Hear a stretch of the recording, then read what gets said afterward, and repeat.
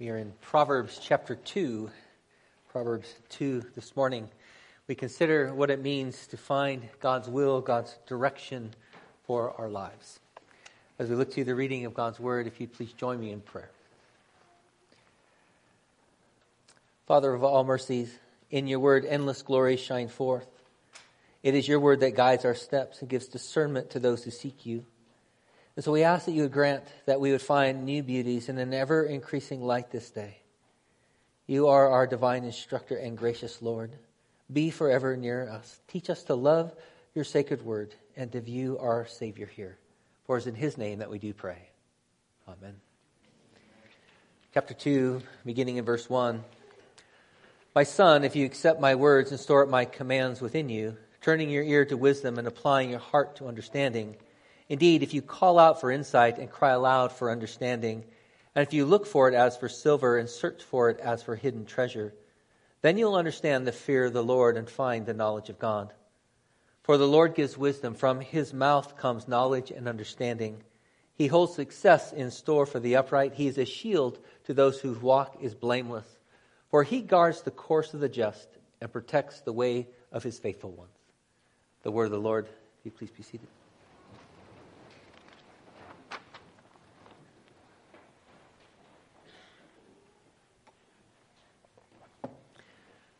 You've heard this from me before. The Bible consistently presents great truths to us in the tension of equal opposites. People try and get rid of one or the other, but the Bible does not. God's sovereignty, human responsibility. Justice and mercy, wrath and love, free justification and the importance of good works. And on it goes. When it comes to guidance, we run into another of these opposite pairs.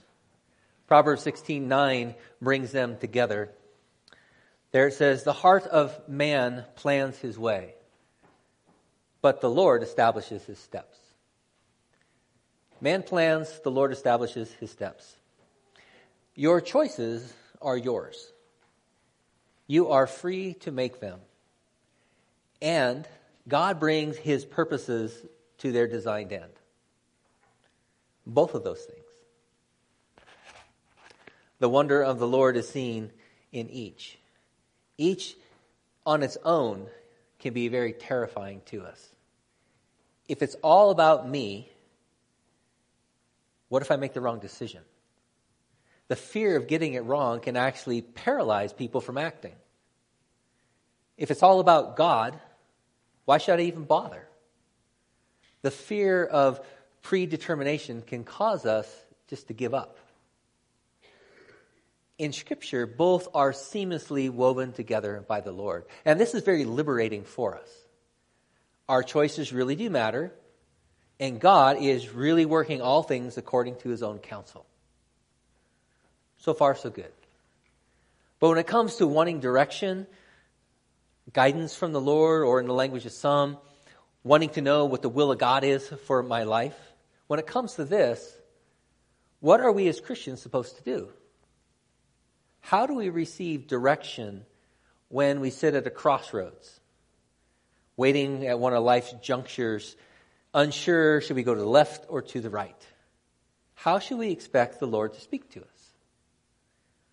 The Lord has called his people to live by wisdom, and we must direct our lives according to that wisdom. Proverbs 2, it points us to the pursuit of knowing God's wisdom. And right away we see this is a moral pursuit. It's a moral pursuit of his righteousness in our lives. The question then is, how does this moral pursuit help us in our pursuit of answers for questions of direction and guidance in non-moral areas? The moral ones are very clear. Don't steal. We've got that one down. But what about those things where, like, what school do you go to? Well, I want to compare two ways of doing this. Impressions versus wisdom. And to show my cards, I am not suggesting impressions.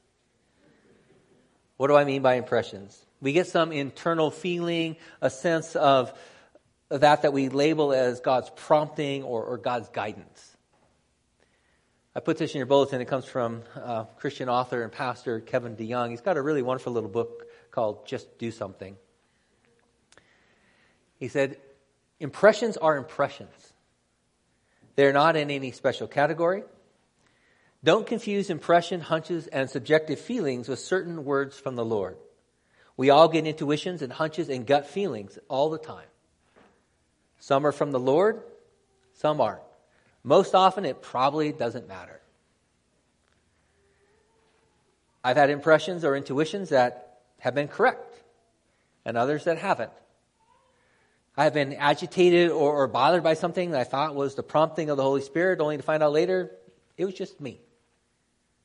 Impressions are just impressions. And something else with that, don't lay on other people your impressions as if they're the word from the Lord. You're presuming an authority that's really not yours. How does someone know what you're telling them is from the Lord? Because you told them. How is it not just an impression? That's a difficulty. Don't put that pressure on somebody else for your impressions. And with that, I wish we would leave these phrases out of our vocabulary when it comes to seeking direction. God laid it on my heart. The Lord is telling me. The Lord is leading me. God has opened the door. God has closed the door. Can we turn the feedback a little bit down? Good.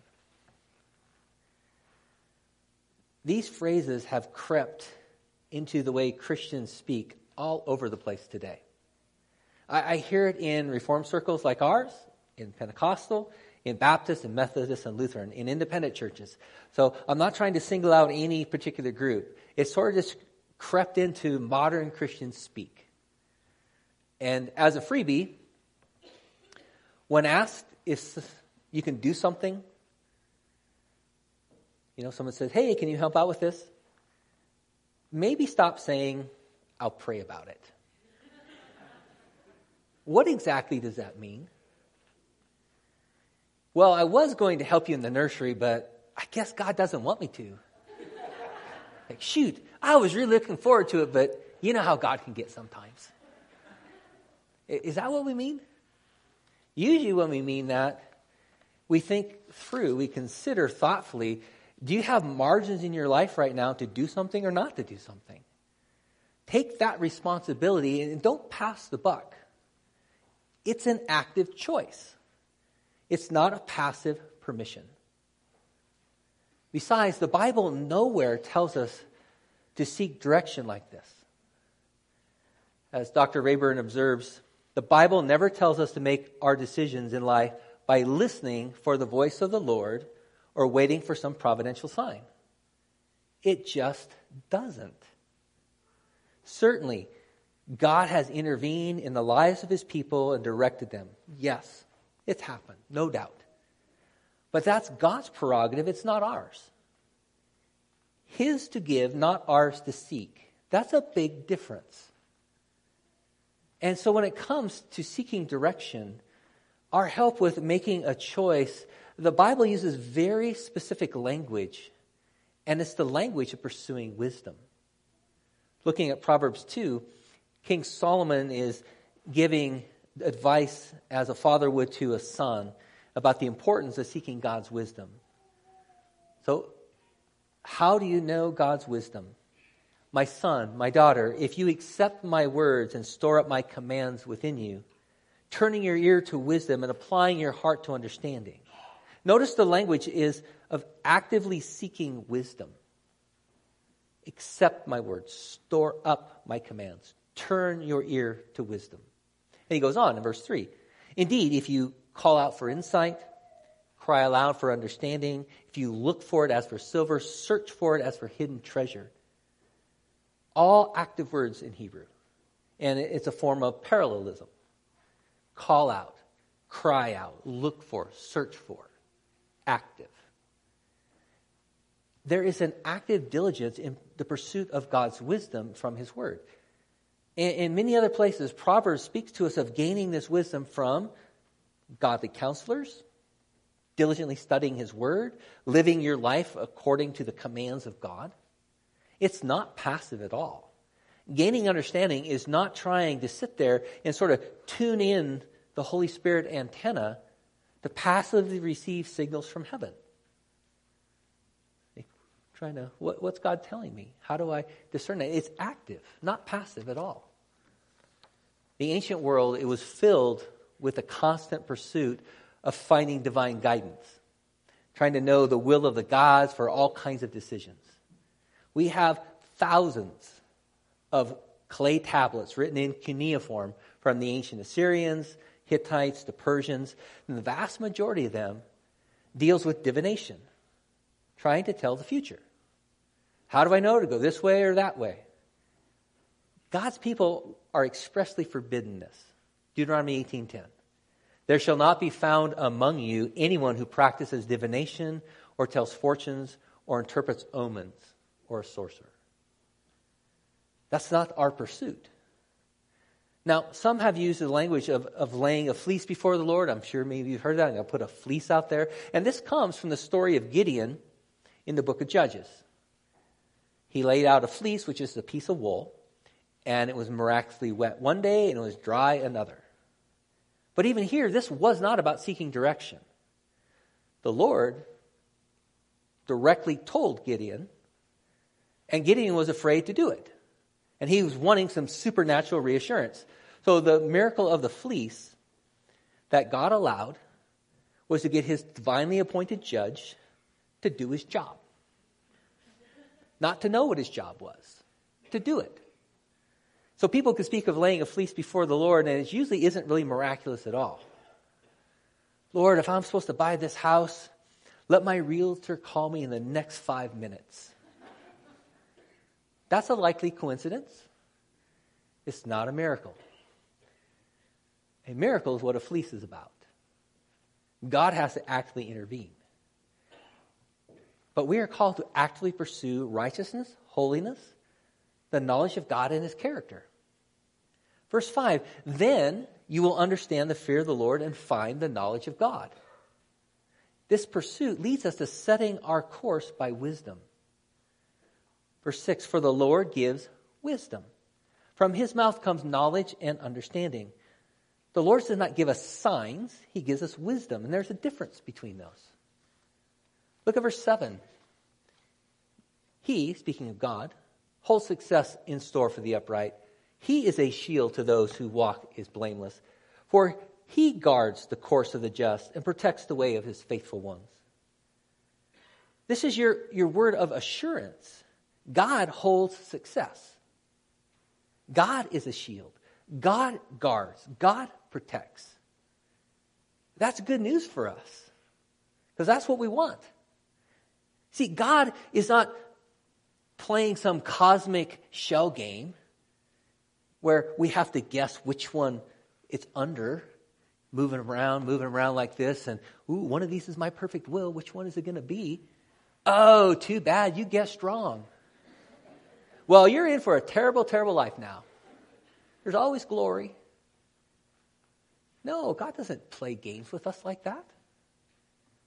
Often, because of an inability to make wise and prudent decisions, people try to spiritualize their search for the will of God. The Lord guides his people by his Spirit through his word. We're not to expect the unexpected, nor does that mean of discerning God's guidance is supposed to come in those unknown ways for some sort of impression, some sort of sign. That's not how he directs his people to seek him. Proverbs 3, very familiar to us. Trust in the Lord with all your heart and lean not on your own understanding. In all your ways acknowledge him and he will make your path straight. The problem, though, is that this is wisdom. It's not specific direction. And we want specific direction. What college am I supposed to go to? Should I marry this person or not? Should we take this job or move to this city? God's guidance, his direction, is something that he does and not really something he gives. See the difference? God just does that. He directs us where he's going to put us. He doesn't come and specifically give that to us. Very rarely. And when it comes to making hard choices, we want the Lord to somehow show us so that we don't have to struggle. But our growth comes in these struggles. We learn in the living. The Lord uses these struggles to show us our fears, our insecurities. The struggles with these intersections, these transitional places, it's a great diagnostic for our hearts. Because at these places, we really see our idols most clearly. So to be clear, I'm not saying don't pray. Do pray. But one of the things that we ought to pray for is, God, show me the motives of my heart in what I'm seeking. Because that's usually the problem. Why is it that I want this and not this? What is at stake here for me? Show me my heart. And something else, I don't really see people pining away and agonizing over what color of shirt to buy. What's special to eat at lunch? Have you ever seen anyone do that? Sit down and go to the floor and, oh God, enchilada or burritos. Why? It seems silly, right? Because it's not important to us. We often agonize over the wrong things, though. Will I lose money? Will this make my life more difficult? Will this person fulfill my desires? How often do we agonize over issues of our character? Do we agonize over, am I the man or the woman who displays God's glory in my life? Do I really hunger and thirst for His righteousness? Those are the kind of questions that God wants us to ask. Old Testament scholar Bruce Watke, in his book, Finding the Will of God, he says this. He says, when I wonder what job offer to take, I don't go through a divination process to discover the hidden message of God. Instead, I examine how God has called me to live my life, what my motives are, what He has given me a heart for, where I am in my walk with Christ. What is God saying to me through His Word and through other people? That's a process of discernment. How has God made me? How do other people see me in the midst of this? They'll give me honest feedback. And know that doing this, that getting wisdom, it comes at a price. It says that all over Proverbs. Proverbs 23:23.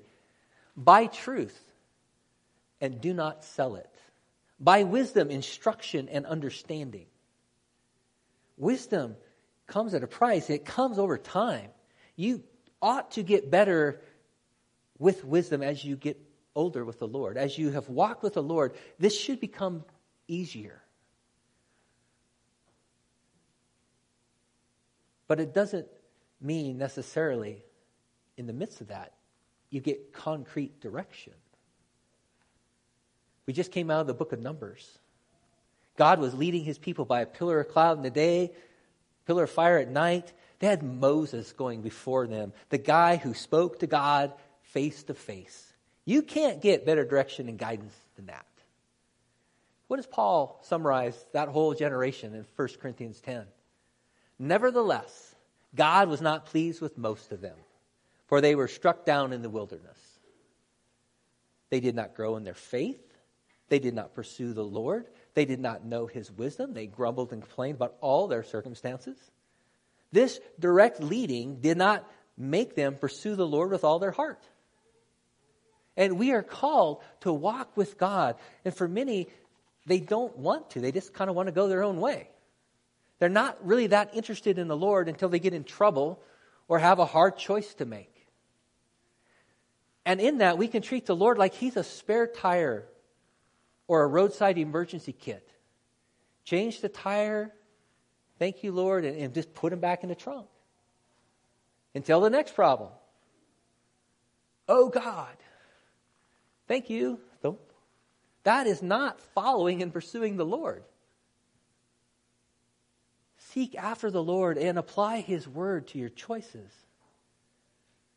Yeah, okay, sure. But what if I really, really need to decide on something?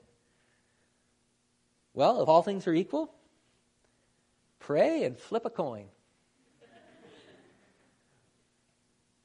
Proverbs 16:33. The lot is cast into the lap, but its every decision is from the Lord. The lot is just an ancient form of coin flipping.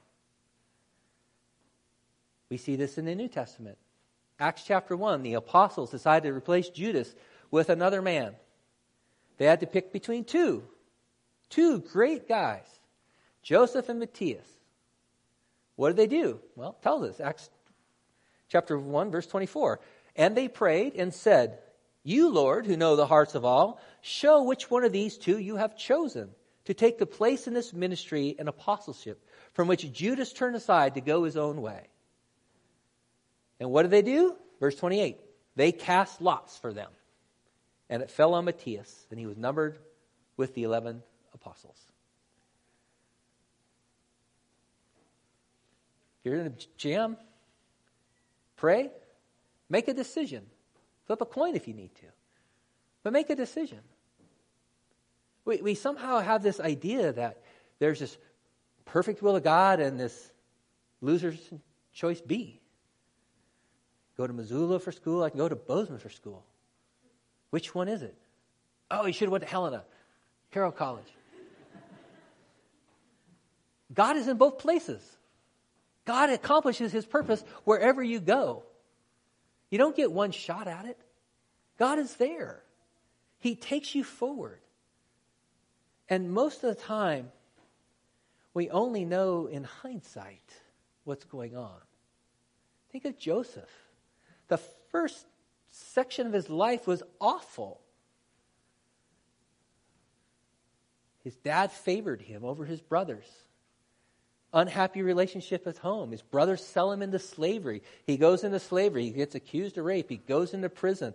He gives a great word to one guy. He said, oh, thank you, and then forgets all about him. He spends years in prison. I'm sure all that time he's like, God, where are you? I've been praying. I'm trying to, where are you? And then at the end, he's able to say to his brothers, what you intended for evil, God intended for good. God was directing him. And he knew at the end. I'm sure he was miserable along parts of that. And so often we think that way. I need to know immediately now. You may not know. You probably won't know. God's at work.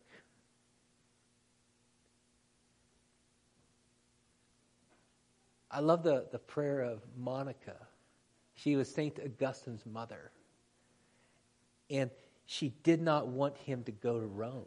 Because she thought Rome is this terror. It's like going to Vegas. Oh, don't send him to Vegas. God, please keep him out of Vegas. What does he do? He goes to Rome. What happens? He becomes a Christian.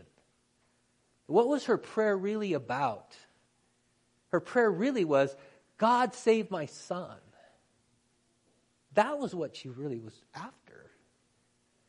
God didn't need a location for that to take place. He can work in all those places. And in the midst of that, we are to follow Jesus. That means he leads, we follow. And we are to keep our eyes on him. And if you are a believer, his Spirit abides in you. And our decisions then are about bringing him glory. They're about the communication of the good news to other people. And if the Holy Spirit dwells in you, he's not there as a subjective homing beacon where you're like, trying to figure out. That's not what the Holy Spirit's job is. Galatians 5. The fruit of the Spirit is love, joy, peace, patience, goodness, kindness, gentleness, self-control. That's what the Holy Spirit is working in us. That is the thing that matters. And you can produce that whether you move to New York or whether you move to San Jose. Holy Spirit works in both places. He's leading us. He's directing us in wisdom and righteousness. And then we're given the promise of Jesus himself that I am with you even to the ends of the age. I'm with you. You can't make some turns so radical and out of the way that it's like, well, too bad. There's glory. No, he's there too. And nor do we have the wisdom. We have the knowledge, the infinite ability to see how all these things connect. But God does. You are able to freely choose. You're responsible for the choices you make. All the while that God is directing and leading and bringing all things to his completion. And only in Christianity are both of those true and both of those are brought together. And we see that perfectly in the personal work of Jesus, who we have been called to follow. Pray with me. Father, indeed, we thank you that you do not leave us to our own devices. And Father, thank you that you are so patient with us, so caring. Lord, we ask then that you would not only forgive us where we have, Father, sought the wrong things, the wrong motives. And Lord, we ask that you would continue to guide us according to your righteousness, your holiness, your goodness. Father, that we indeed would be the kinds of people who through the pursuit of you would be a sweet aroma of Christ to the world around us. That the fruit of your Spirit would bear, Father, much gospel fruit here. That we would flourish now, blossom where you have planted us. And Father, we ask too that you help us to keep our eye on the prize, to not get sidetracked, to follow Jesus. For we pray in his name. Amen. If you please stand together as we